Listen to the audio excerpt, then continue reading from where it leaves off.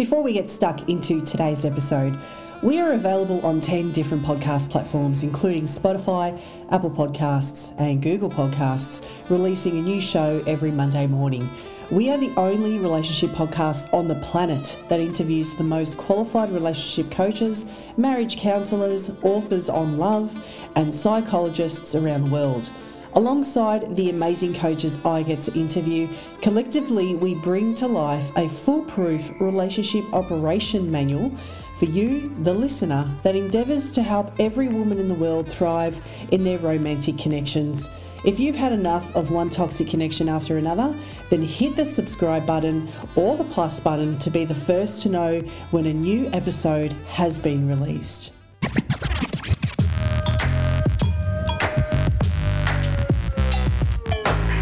You know, ladies and gents, every now and then I bring on a guest that is a little bit different to what we normally do. So, you know, generally we talk about relationships.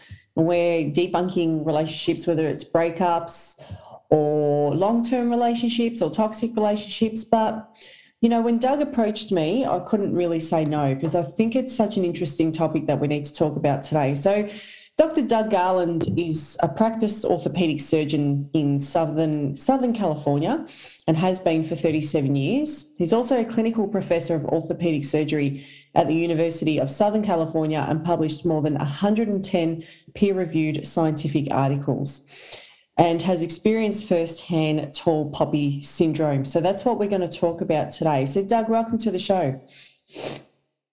It's my pleasure to be here, Amanda. So we had a really, really interesting conversation away from the podcast initially, and we spoke about what actually made you go into this form of research, because this is what you're now practicing full time, isn't it? Yes, I'm retired from the private practice of orthopedic surgeon, and in my spare time, I decided to study the tall poppy syndrome since it's relatively unknown in America. So why is the poppy the particular flower used to describe the term tall poppy syndrome then? What's its origins? Well, the original description in Herodotus in ancient Greek was actually the heads of a wheat field. And that's important because when you think back in ancient Greece, Socrates was tall poppy. So the syndrome goes clear back to ancient Greece. Livy described the tall poppy syndrome in ancient Rome. He was the main Roman historian. And he actually described the tall poppy syndrome using the poppy as the metaphor. And at that time, he described King Tarquin. The early Rome was founded in 750 BC, and the last king was Tarquin the Proud. And his son, Sextus, went to Gabii, which was the neighboring town, and he governed it, but he was doing poorly at governing. So he sent a messenger back to his father, questioning how he could govern. And his father went out to a field of poppies and leveled the tall poppies in the field. And the messenger then went back to Sextus and told him what had happened. And Sextus figured out that the best thing to do then was to kill all the people in town who were against him, and then he could rule effectively. So in fact, that's what happened. So that's the original description back to ancient Rome, and that included the poppies. And of course, we have one of our best tall poppies, Julius Caesar, was later tall poppied after the kingdom ended and the Republic of Rome was established. We'll come back to some stories and anecdotes around, you know, some famous well-known people that have been tall poppied and why it happens and sort of how it looks like. But tell us first about your experience with tall poppy syndrome. Why did you leave your field? I had been in private practice in orthopedics in Southern California, but I also worked at a rehabilitation, one of the more prominent rehabilitation centers in our country, and very well known and respected throughout the world. At that particular time, I was running the spinal cord injury unit, which is one of the largest in the country. We had 100 beds, which is a really large unit of having that many spinal cord injury patients. I was also president of our American Academy of Spinal Injury Association. And I was at a meeting, and I was with a friend of mine from Australia, and I was making preparation to come to Australia to visit your 6 rehabilitation centers there. And we were firming that up. I was going to spend a week at each one. And when I got back to my office, I had a note on the door which stated that I had been moved down the hall. Well, I was in the premier office with the big corner room and a window, and I had been moved down to a cubby hole. So I went home and told my wife what happened, and I'd been there 30 years and had a university appointment and was fairly preeminent in the field. And she said, you know, they've moved your cheese, that your time is over there. And she knew immediately what was happening to me. And, you know, the kind of the more typical thing is to dig in and fight and try and hold your line and keep your position and keep the office. But instead, from her wisdom, I went back the next day. I cleaned out my office. I threw all my research away, all the articles about our service, left my key on the desk and walked out. Wow. And I ended that chapter in my life. My wife had said, why don't you take Fridays off? I'll take Fridays off. She was the working nurse, and we'll enjoy LA, which is hard to do during the weekends because everybody else enjoys LA. So that's what we did. It was really a wonderful idea on her part. And then I just finished my private practice out. But in the meantime, I had called my friend in Australia and explained that I wouldn't be coming and why I wouldn't be coming. And she said, my goodness, you've been tall poppy. This is a short ad break. Quick question. Do you run a small business that could potentially help empower women? Then I'd love to hear from you.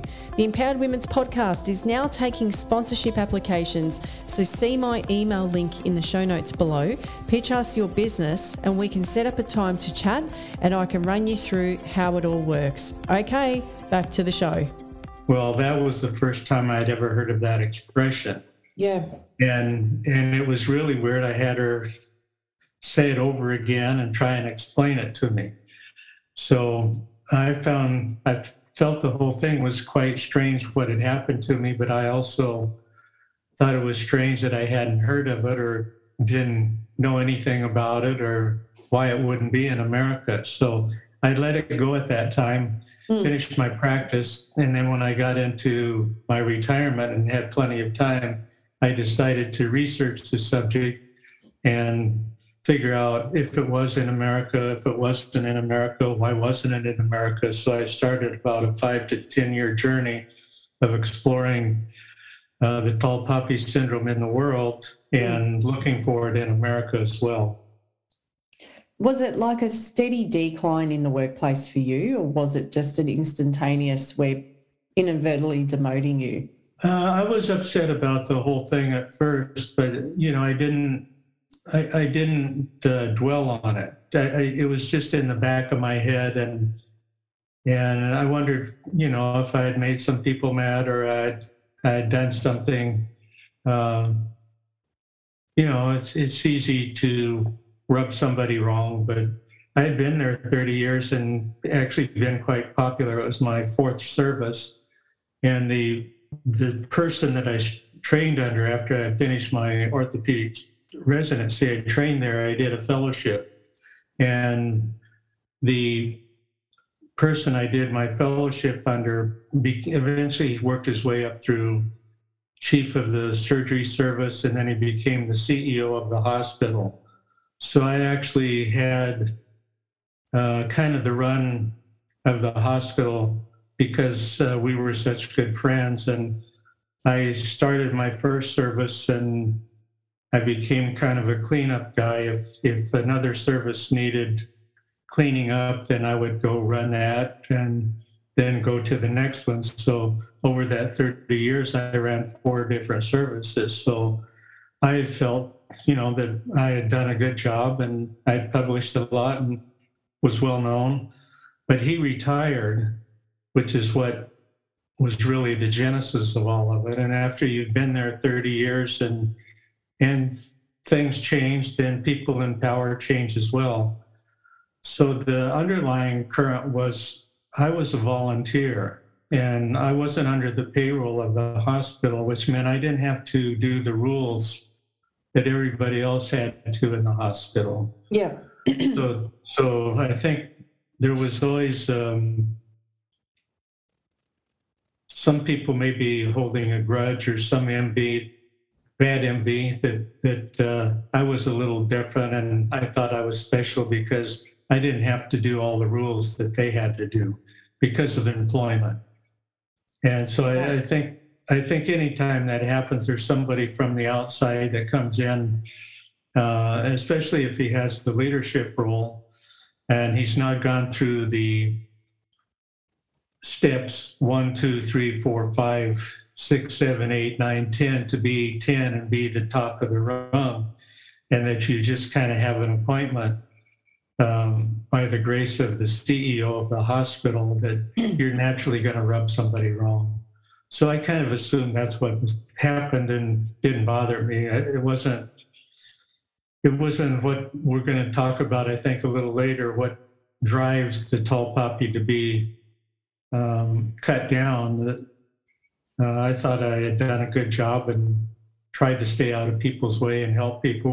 For example, use any service that I was on, I had a waiting list of people that wanted to come study under me, to include all the therapists in the hospital.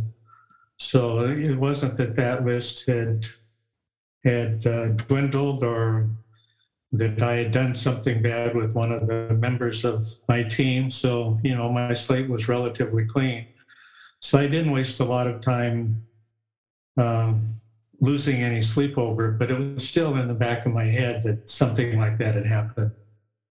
Yeah, okay. So what's the emotional mindset of the tall poppy cutter? Well, I actually when I did my research on it, I studied mostly Australia because in the English-speaking language, Australia, it's kind of one of your national pastimes, and the most in our literature has been written in Australia. Yeah. And your listeners probably know, but envy is divided into 2 groups. Good envy is when you emulate somebody. Envy is coveting what somebody else has. It also sometimes involves destroying their happiness if the envy is bad envy and really bad. But basically, it's coveting something someone else has, usually some desirable thing or trait. And in your society, it's very egalitarian. And if somebody was a tall poppy, you would emulate it to try and be like them. If you can't be like them and have a certain hostility towards them, then you want to cut them down. And that's bad envy, and it's frequently found in people with low self-esteem. And Norman Feather, your great social psychologist there, did a lot of studies to prove this point. It lights up a special area in the brain, known, it's right next to the pleasure center actually, but envy hits this one spot in the brain. So the most common envy, or the most common emotion, was bad envy. Now, the second thing that he would describe would be the true tall poppy, the person that is special for whatever reason. Why is he cut down? He just uses the term egregious activity. And I went further than that. I wanted to know what the egregious activity was. So I studied tall poppies mostly in America We have probably, by our meritocracy and our money and Hollywood and sports and things, we have a lot of true tall poppies in America. We also have a lot of tall poppy syndrome. It's still unrecognized in our country. But I studied why people got cut down, and the number one reason was pride, or what we call hubris, Hubris. And pride, is also, it's all emotions have a good and a bad side. And there is, like your home or your car, pride of ownership. You and yourself, you want to look nice, you want to buy nice clothes. So that's normal, and that's good pride. Bad pride is, as I mentioned, is hubris, often found in narcissistic people. But the number one reason for people, as I did my studies, was pride, and then it was followed by greed and lust. Feather didn't describe that. He just described the egregious behavior, and he described then the behavior in the tall poppy or in the cutter, that the cutter has justification to cut somebody down because of their egregious activity. So I took the studies a lot further. I looked further at the behavior of the cutter, and not lo and behold, but kind of what one would think, anger is another reason to cut somebody down. So if you are mad at somebody and they're better than you are, and you can't be as good as they are, then the anger drive and kind of revenge then wants you to cut them down and bring them back down to your size. So bad anger is good and bad too. Good anger is actually when somebody does something to you, you can focus your mind, really concentrate, and do something good if you wanted to. Most of the people don't want to. I mean, I use the excuse here whether it's soccer, any sports venture, if like a basketball player drives around you, you should become angry about that. And good anger would be you're going to practice harder and practice your footwork so you can't do it. Bad anger would be you stick your foot out and trip him when he goes by, or give him an elbow or foul him or something. So then, of course, if he continues to do that, then you're going to seek revenge. That's the worst thing that can happen, because there's a saying, if you seek revenge, dig two graves, because in the end, you're going to be worse off for it, because the energy it takes you to take somebody down usually expends way more energy than the energy they put on you. So there's also karma as well. And this is what people forget. It's all fine and well to try and chop a tree down, but there's going to be consequences around that. Yes. Well, Will Smith, our famous recent Academy Award show, the slap, theoretically, America says, was heard around the world, where Chris Rock made the joke about his wife, and then he went up and slapped Chris Rock. Well, Chris Rock kind of got tall poppy, but in the end he won, because Chris Rock or Will Smith became angry, and then he kind of sought revenge. And not only then did the slap was okay, it was kind of an immediate reaction, but he kept hollering at him after he went back to his chair. So the court of public opinion picked Chris Rock. They thought he won the battle, and that actually Will Smith was the bad behavior guy. And that turned out to be true. As you might know, he was banned from the Academy for 10 years, and he's lost some of his movie contracts since that happened. I'm just not sure why. Yeah, look, I mean, because there's obviously talk about Jada cheating on him with the son's friend or something of that nature. And like, he obviously was triggered by Chris's comment, because something was obviously lurking behind closed doors, and Chris Rock has obviously pissed him off somehow. And, but how did he not think that was going to have bad results, like for his career? That's essentially ending part of his career.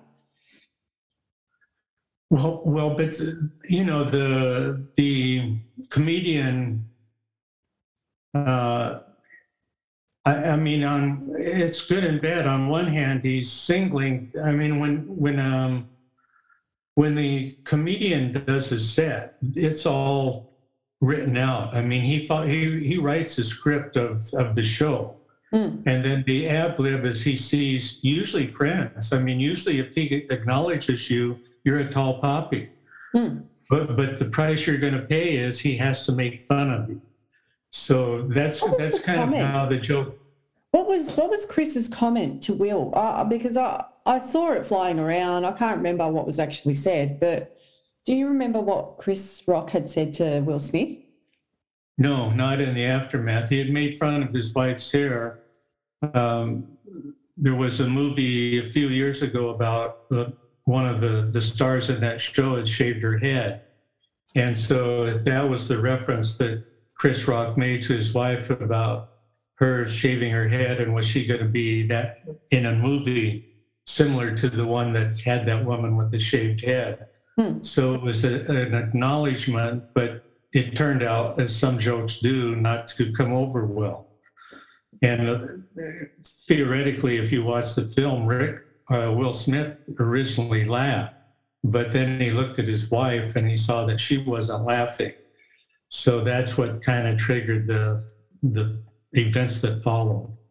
So the whole thing was very unfortunate, but anger drove it. So then the last thing that I looked at in people was laziness, because let's say you're in your neighborhood and your neighbor has better car than you do.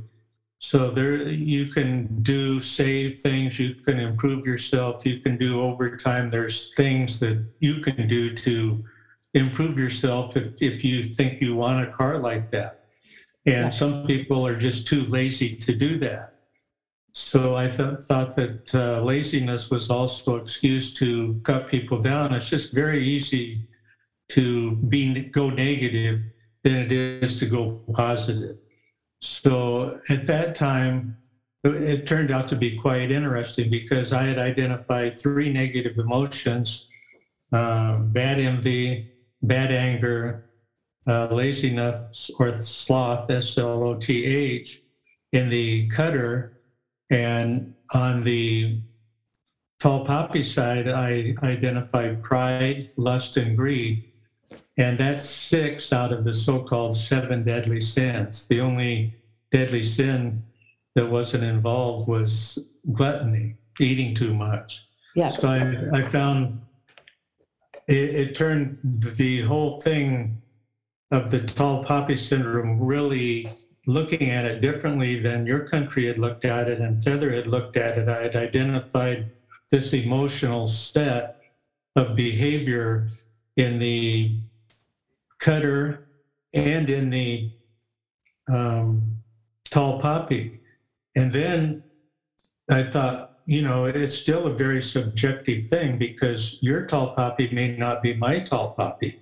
And you don't even have to be a tall poppy to be tall poppy. So I then had to break it down into what I called peer-to-peer tall poppy, or just happening in your family, in your place of work, in your neighborhood, and public tall poppy, where there are really true tall poppies. And then I had to, just as we're talking about Will Smith, I had to bring in the viewer's bias and see what the viewer's makeup was. So when I tweet about what I do now, mostly is I look at newspaper articles, and if I see an example of the tall poppy syndrome, then I tweet that article out, and I try and give the behavior of the cutter, the behavior of the tall poppy, and also the behavior of the reporter.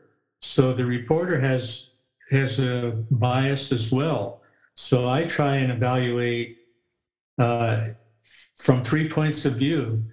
And when you look at the whole syndrome that way, you really grow as a person, because it's a study of emotions, and you're looking through the window, but in the same time, it sort of causes you to reflect on yourself and look into the mirror and see what your own behavior is, whether it's in the tall poppy syndrome or how you're behaving to whatever you've just witnessed, which happened in the Will Smith. It was I mean, I could have gone on for a month on the behavior of the people who commented on Will Smith, whether it was pro or con, and what I felt their particular bias was in the situation.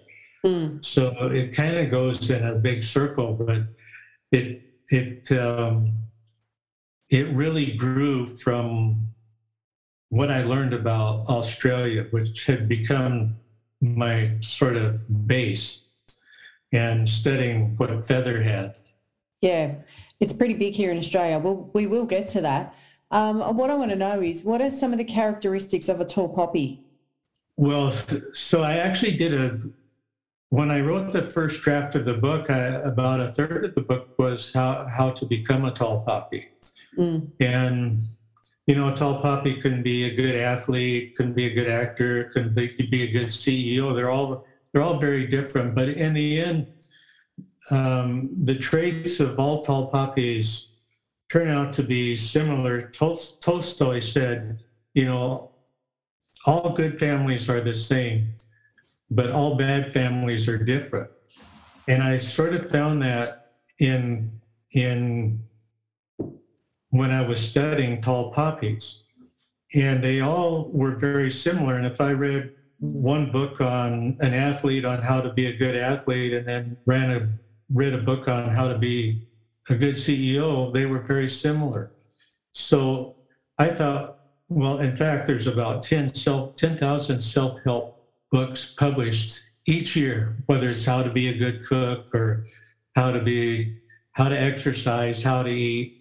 So I thought that I really shouldn't be in that field because there's so many others in it. But I had distilled it down to one thing. In order to be a tall poppy in my realm, you only have to serve, meaning, you know, whether it's mankind, the environment,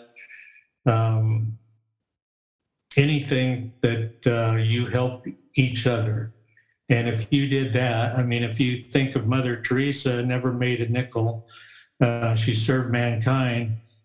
That's all you have to do to be a tall poppy. And if you can do that, you're in good shape. And what do you think is the tall poppy's downfall? Like, why are they seen as a target? Well, I think in America, our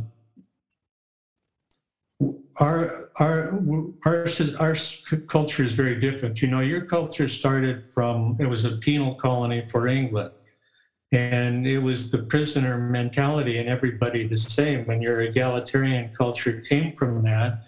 And it's very easy for you to stay in that kind of lane, we say in America. And it's very similar also in the Nordic countries. They actually have the law of Jante, Jante. It's actually 10 commandments. And you just have rules on how to grow equivocally and be the same as everybody else. And so the sameness is to protect you. The American culture is very different than that. Our culture is based on individualism, not the selfish individualism, but the right to happiness. And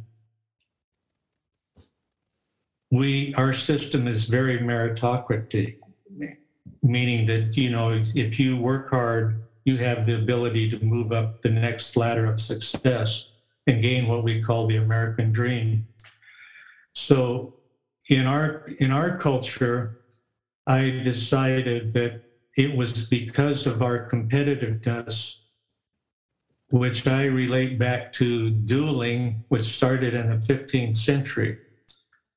We really practiced that in America, and we practice that every day at work, every day in school. I mean, I worked hard to get into college. I worked hard to get into medical school. I worked hard to get my residency. I worked hard to get my practice. I worked hard to publish articles. So every time there's this duality of you're always competing with somebody else, and there's always going to be a winner and a loser. And when you set up a system like that, there's usually not going to be happiness because you achieve something, you feel you've lost something, and so that causes you to lose self-esteem. And then how are you going to gain that back? Well, the easiest way is to cut the other person down.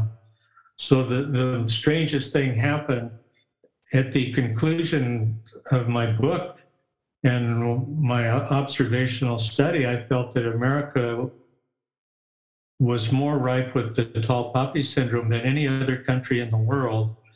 And still, in spite of that, it remains unrecognized, which is, to me, very fascinating. But, I started with ancient Greece, and I reviewed almost every country in the world, and I found examples of the tall poppy syndrome in each aspect of the world, in each time frame of the world, in almost every culture. Most cultures have words for the tall poppy syndrome or other metaphors. In Japan, it's the proud nail or the tall nail gets pounded down. And in Holland, for example, it's the tall tree captures all the wind. Human emotion and a natural part of us. And then, the other thing which we need to talk about is Schadenfreude. Schadenfreude is a German word. The Germans are quite interesting how they grow their vocabulary. They start with one word, and if they want to increase the vocabulary, they usually just add another German word to it. And if they want to change that word, then they add another German word to that. So there may be 3 words or 3 ideas in one word. So Schadenfreude is 2 words. Means harm and joy. And so the meaning is that somebody gets joy from somebody else's falling down or pain. And that usually is the endpoint of the tall poppy syndrome. People here know a little bit about Schadenfreude. I mean, if you go to a movie, the movies are driven by Schadenfreude. Our old Western movies here, where the guy in the black hat gets shot at the end of the movie and goodwill reigns and the law is restored. And that gives a sense of satisfaction. And it came from the other person being killed or going to jail or something. And so you walk out of the movie theater feeling wonderful. And so our whole entire Hollywood movie industry is based on Schadenfreude. But the step before the Schadenfreude, most commonly, is the tall poppy syndrome. So Flower also recognized this. That was one of his other contributions, was discussing Schadenfreude and identifying it also as being driven by bad envy. And Schadenfreude, in his studies, it lights up the same area in the brain that the cutting somebody down, that the tall poppy syndrome lights up. So, and the 2 emotions are pretty much the same emotion. It's just a continuation of that emotion. And that's what I said. Our definition in America of bad envy is coveting somebody else's something that they have that we want. That sometimes is not enough. So they also frequently want to destroy their happiness. And that's the Schadenfreude part of it. So, and they don't, and even when the definitions come about, they don't discuss what I call the clinical aspect of it, which is the Schadenfreude.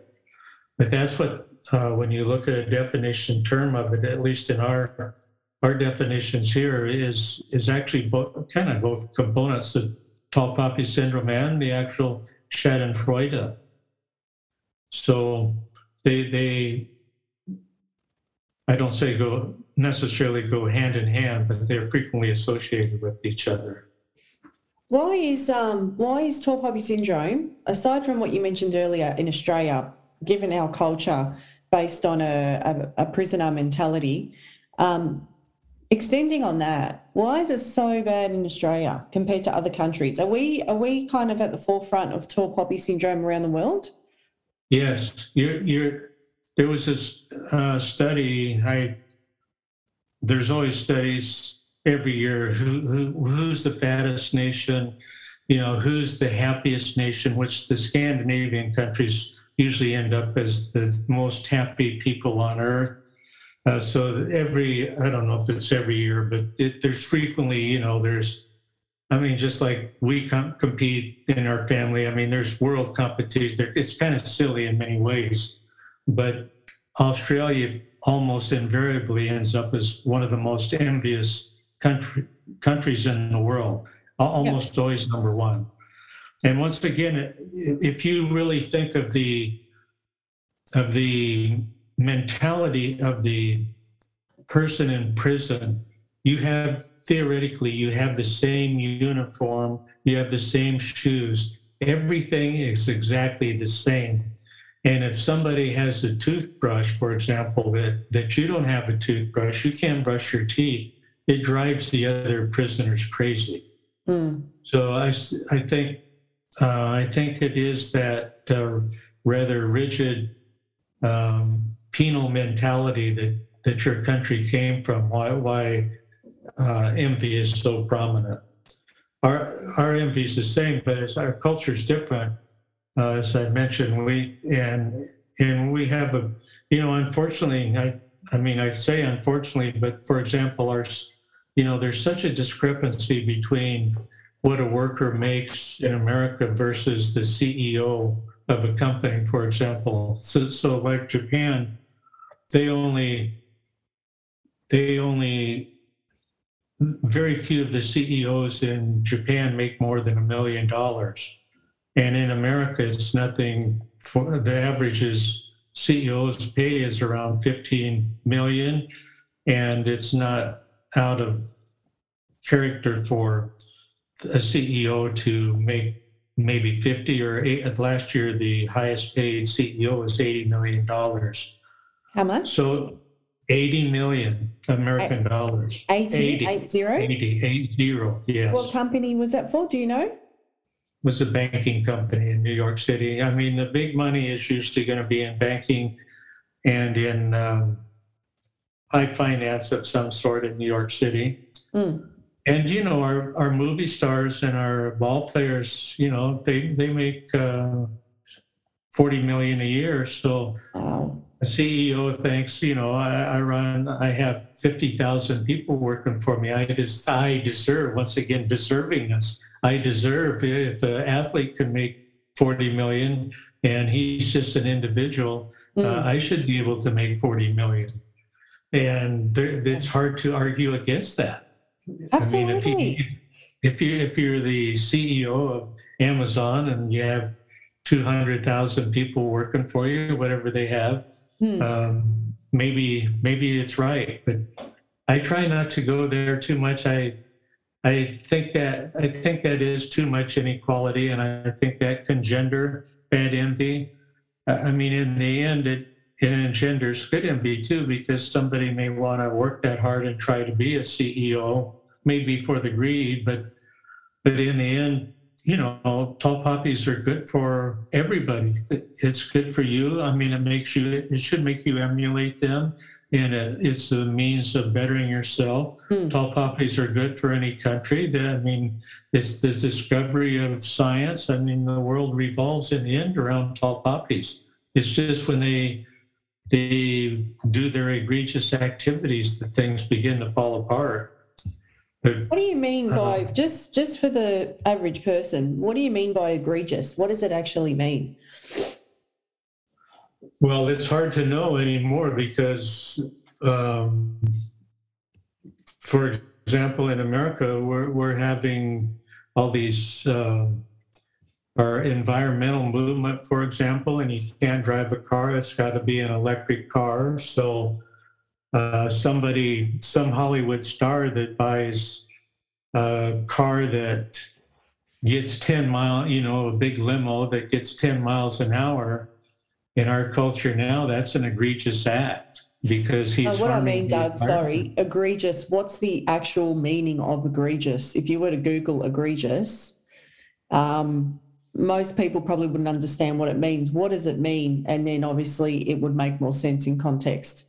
I would sit, without looking it up in front of you, I'd have to say it's just some sort of really bad behavior, Gotcha. an unaccepted behavior from the norm, whatever our norm is. Our norm may be a little different than yours, but Yeah. it's behavior that's not acceptable Gotcha. within any culture, I think. Yeah. And not good behavior. It's unacceptably negative behavior in any culture. Right. And it's kind of one of those things. No good thing can come from egregious behavior. Okay, now I understand. Because I can't say I've really heard of that word before. I'm pretty smart, but I'm not that smart, Doug.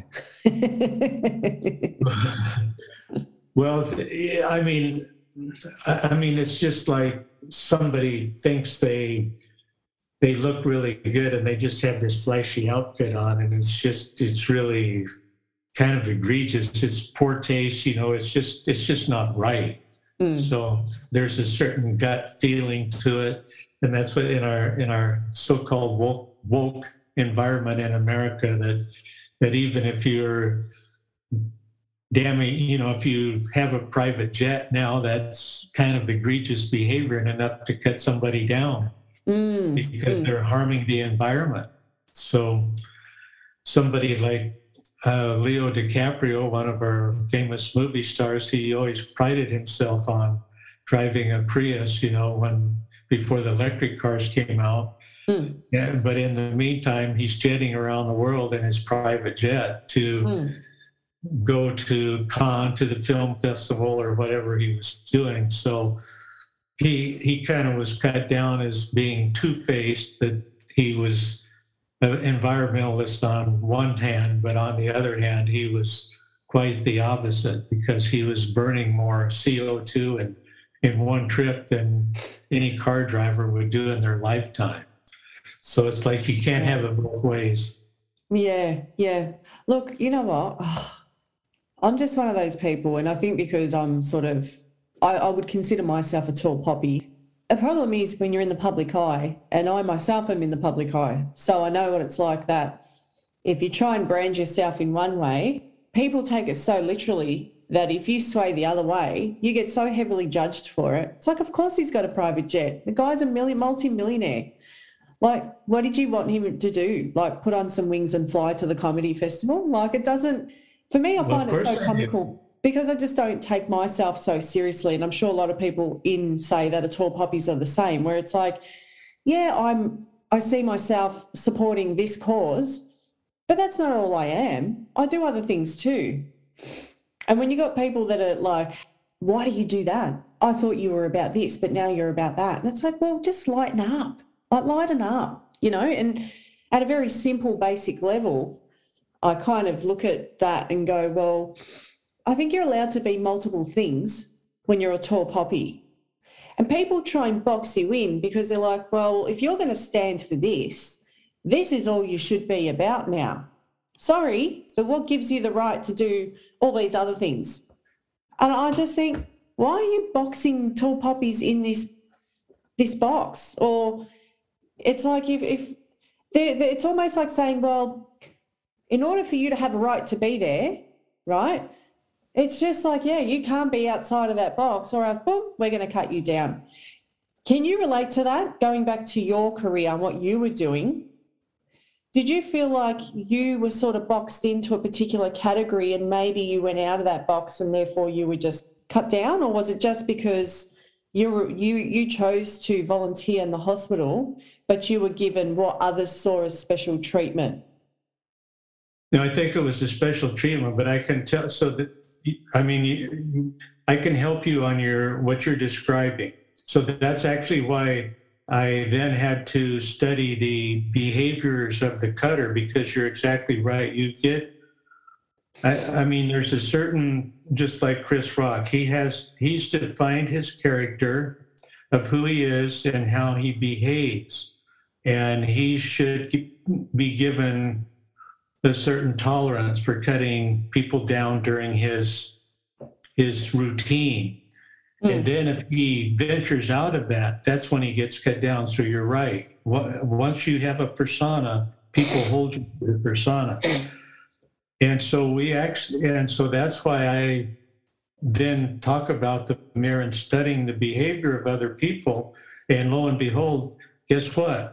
In America, we have what we now call Karens and Kens, K-E-N. I don't know if you have that term. We've got Karens too. Yeah. Yeah. So that's just what you're talking about, because they're inappropriately, they're so whacked.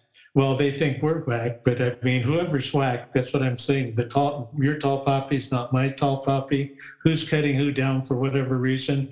But we had to get a handle on these people that are, we call them social warrior justice people in America, but who are just cutting people down like the Hollywood movie star for doing some expensive behavior, flying a jet and acting like they care about the environment. And it's going to be this certain personality type. And it just happens there are a lot of Karens in America. And that's the female person that does it. And on the male side, then we call them, oh, well, it's just another Ken. So if you say that, that's why I look when I do my tweeting, I'm looking for the Karens and the Kens. And I say, well, this is just an example of a Karen gone wrong or something, to try and put that emotional personality on that person so that the reader also understands what's going on. And that's what you just described, because we do need a handle on that group of people as well. So in their own way, they're cutting the cutter down to a certain extent. They're the final judge. That's why we call them the social justice warriors. They're the ones that are empowered to make the final decision. And, we have I don't know about your government so much, but the original description of the tall poppy syndrome in both ancient Greece and in ancient Rome was the government cutting down the populace. They didn't want the opponents having a say and interfering with their policies. And I studied our government hard here, and we're supposed to be a really good democracy. But in the end, I felt in America that the government was the biggest cutter of our population, that they have so many departments, they have so much power, whether it's our Internal Revenue Service, whether it's our Justice Department, our FBI are terrible at cutting other people down. So I didn't study your government. I studied Canada's government when I was doing my clinical studying of all of it. And Canada's government also is a huge cutter of their population to try and keep them all neutral. They're very egalitarian too. Canada's more famous for, do you have the crabs in the bucket metaphor in your country? You don't need to put a lid on a bucket, because as the crabs crawl up, there's another crab wanting to pull them back down. So I can't say I've heard the saying. No. So that's semi-well known in America. And in Canada, there's a saying that they can always tell an American crab in a bucket from a Canadian, because the American buckets have lids on them, because we can crawl out of the bucket.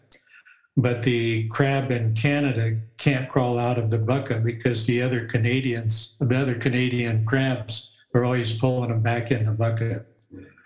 So that has to do, with their egalitarian society as well. And it seems the government wants to, from my view from America, that the government wants to play sort of an active role and helping keep that country egalitarian. So I think the government seems to have a reason to cut many of their tall poppies down.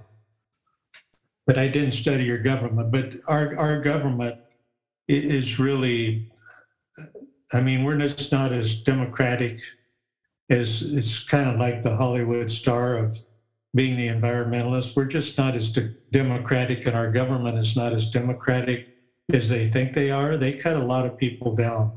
Yeah. Now, Doug, you wrote a book, right? The Tall Poppy Syndrome, The Joy of Cutting Others Down, and that's available on Audible. I'm just having a look now. Now, is that, correct me if I'm wrong, is it free as the audiobook version?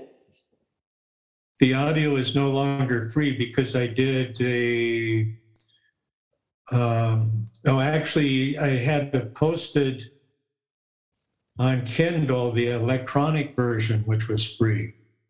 Okay, cool. And then I published the book in January of this year, and I just published the audio book this month. Yeah. So of course we can't give those free anymore. Okay. But so now that everything is completely done, but actually the electronic book, I was trying to get readers so that I could get hopefully good reviews, but hopefully good reviews on the book, so that that generates. Then you can generate your own sales, and then once I got enough reviews, then I published the book and stopped the free e version, and then I eventually got the audio book done as well. Yeah, it just says free with Audible trial, so maybe that's what it is. Well, it may still, that I can't tell you for sure because I'm not that involved on it. I'm sort of involved in it, but whatever it says on Amazon, that's what it is. Yeah. So people, what I'll do is I'll put the links to the book below. So if people want to have a listen to Tall Poppy Syndrome, what do you talk about in the book mainly? The book actually is a world history lesson. It's really, most of the reviews talk about the history lesson of the world, and they enjoyed. My take of history is just so different than reading a history book, but it's really a history. I talk about England and all their kings, and all the kingdom over there. Henry VIII, he cut every tall poppy down known to man. They had the Tower of London. They cut. Literally and figuratively, they cut over 700 people's heads off. So I take a very world view of the tall poppy syndrome, and I look at it, the history, as I mentioned, when I went through the history of Socrates, and I'm fascinated with Roman history, so I did a little more on Caesar and his being tall poppy.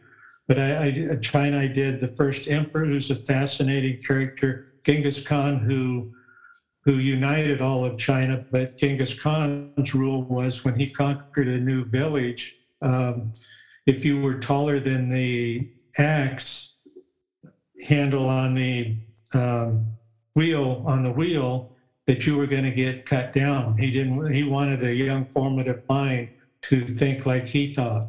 So he tall poppy half the population of China, but he did so many good things. He stopped the warring nations. He had a legal system. He developed money system.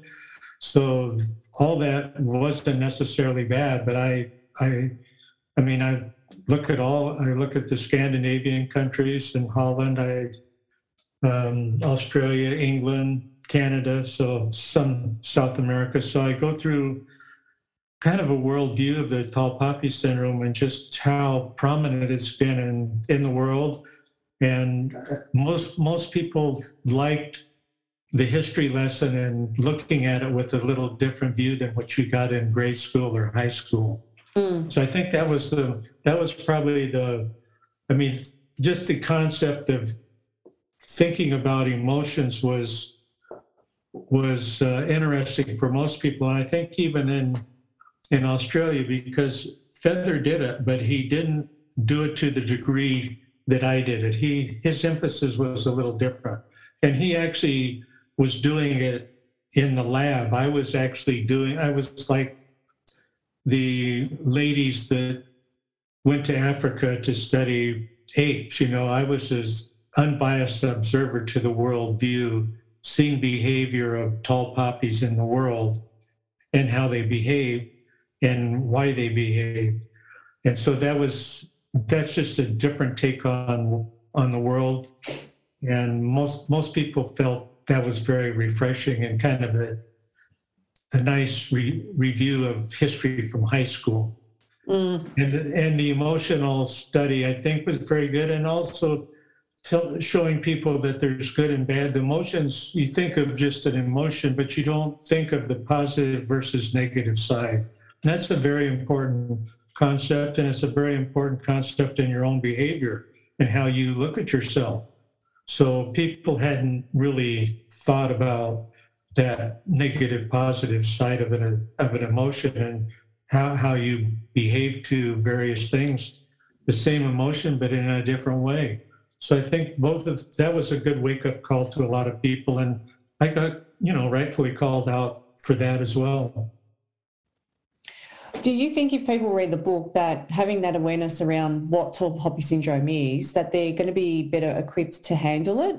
Like, is it kind of like inadvertently a self-help book, but is it an instruction manual on how to better handle the cutter and to not stop being a tall poppy? Yes. Yeah. The best way to handle your enemy is to understand your enemy. That's hit their weak spot. Everybody has a weakness. So if you understand their behavior, then you'll understand how to handle them or manage them. We had a period in the 90s where emotional intelligence was running rampant, and we felt it was more important than an IQ. So when we were talking about how to be a good CEO or how to improve yourself, there was a small movement in America in the 90s to really understand emotional intelligence. And we felt in the companies, and some people felt that was the most important aspect of running a company, for example. I actually agree with them. But that message with time, that fad is kind of faded, and I'm trying to reignite it again. So I can tell you how I'm also kind of playing with it right now. I'm toying with the idea of use. I had two examples in my book from the Bible. So I did the worldview. I stayed away from the Bible just because Christianity sometimes turns people off, and I didn't want to turn anybody off. But last year, there was, in America, in Christianity, there was a YouTube sort of thing of reading the Bible, and it was driven by the Bible study, which is a very prominent app in America right now. And it's very clever. They have somebody with all the, they're talking and all the drawing and everything is going up while you're doing it. It's fascinating. And in 15 minutes, it gives you what the book that you're going to read is all about. So you have a feel for the Bible. So I was part of that. And lo and behold, now, when you're a hammer, the world looks like a nail. So my hammer is the tall poppy syndrome. So when I looked at the Bible, almost everybody, Moses was tall poppied. I used Cain and Abel in the book, the familial envy. One killed the other. When you think about Adam and Eve, God really tall poppied Adam and Eve for their egregious behavior.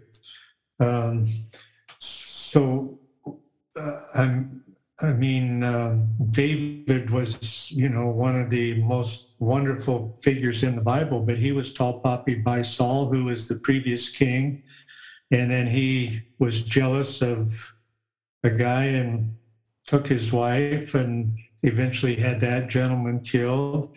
So I felt the Bible, and the Bible's also interesting because the biblical people are larger than life characters. They are all tall poppies, but there's almost none of them escape the tall poppy syndrome. I don't know of any of them that escaped it. But just because you have it, it sometimes makes you a better person, which will hold that thought. So I'm toying with an idea now of doing the tall poppies and the 7 deadly sins, because the 7 deadly sins was actually a Catholic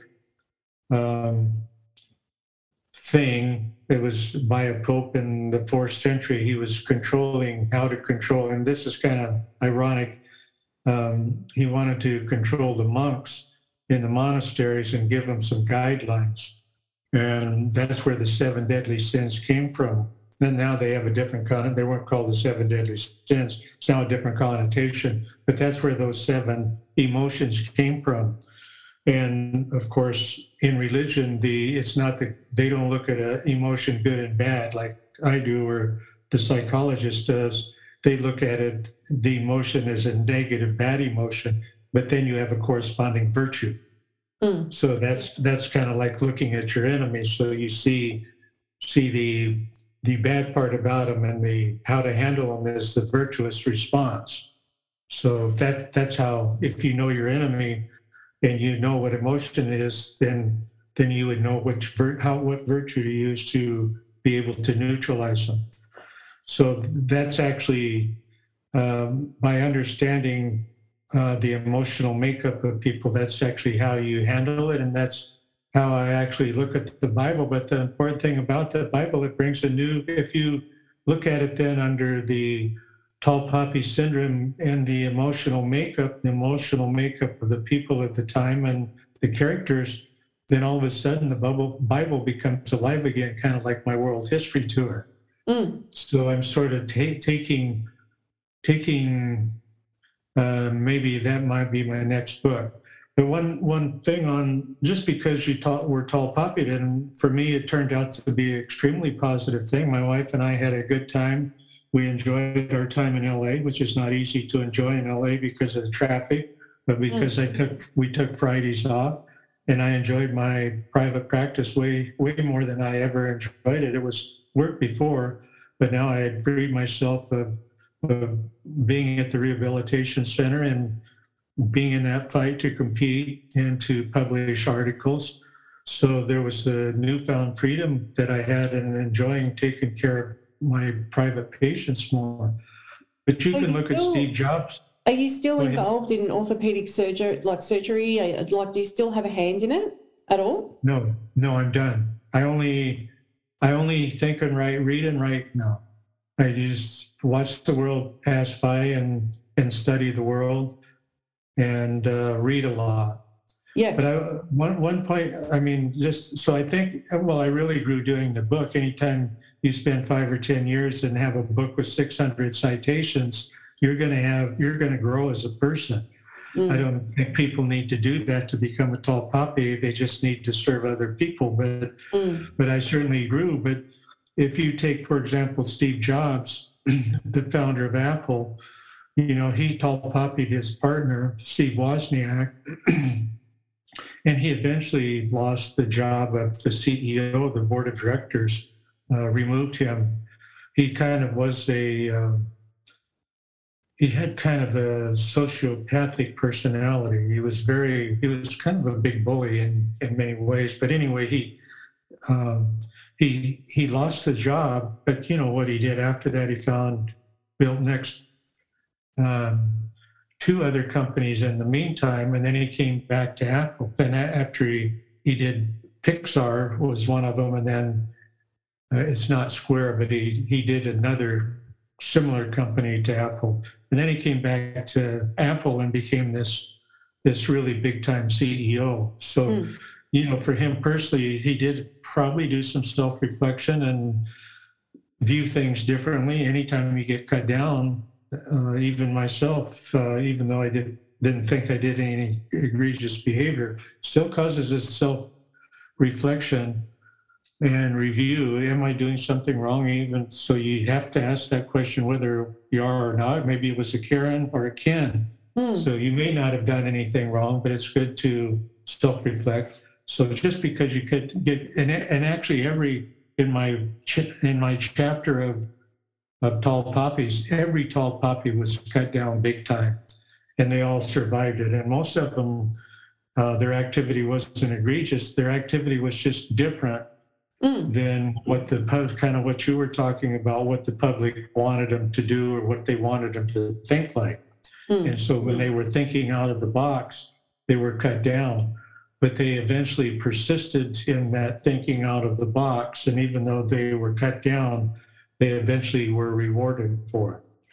So every one of my tall poppies was cut down. Yeah.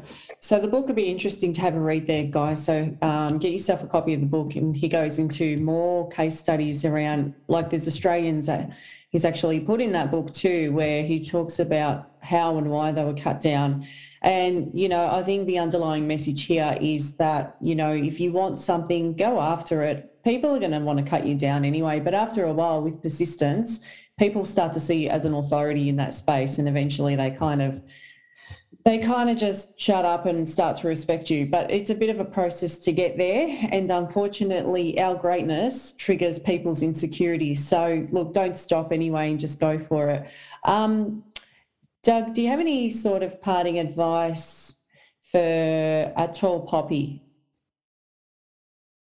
No, well, the opposite of pride is humility. So I think it's always good to be humble. So that's my advice to every tall poppy. I said how to be a tall poppy, but I mean, if you are tall, so for example, my CEO of the company, I had trained under him, so he knew me front and backwards. And the only time he ever talked to me was to come down to the ward, which would be every 2 or 3 months. And he would come to one of my conferences, sit through it, see how, evaluate things. But he would come up at the end and just say, how can I help you? Is there anything you need? So I think that's how you be a tall poppy, really, is help people underneath you, help people that aren't under your control even. So, your neighbor, anybody. So I think humility, gratitude, and servitude, that's the best way to be a tall poppy and to maintain being a tall poppy. But you're right in what you said. If you're on the right path, if you've chosen the right path, there's going to be bumps along the way, but soon, not necessarily your haters, but soon they'll figure out you're right, and you'll have their respect instead of their bad envy. So yeah. It's never give up on the right path. Yeah. And Doug, what do you enjoy doing in your spare time outside of your research? Well, I do a lot of gardening. This is kind of funny. As a physician, I kind of used to say I get tired of hearing patients complain. They have to complain to tell you what's wrong. And I always wanted to take care of plants because they didn't talk. and so when I quit taking care of patients, I started taking care of plants. And the problem with the plant is when they do get sick, they don't talk. So it's very difficult to figure out what's wrong when somebody's not directing you to say, hey, you're watering me too much, or hey, I'm thirsty, I need water.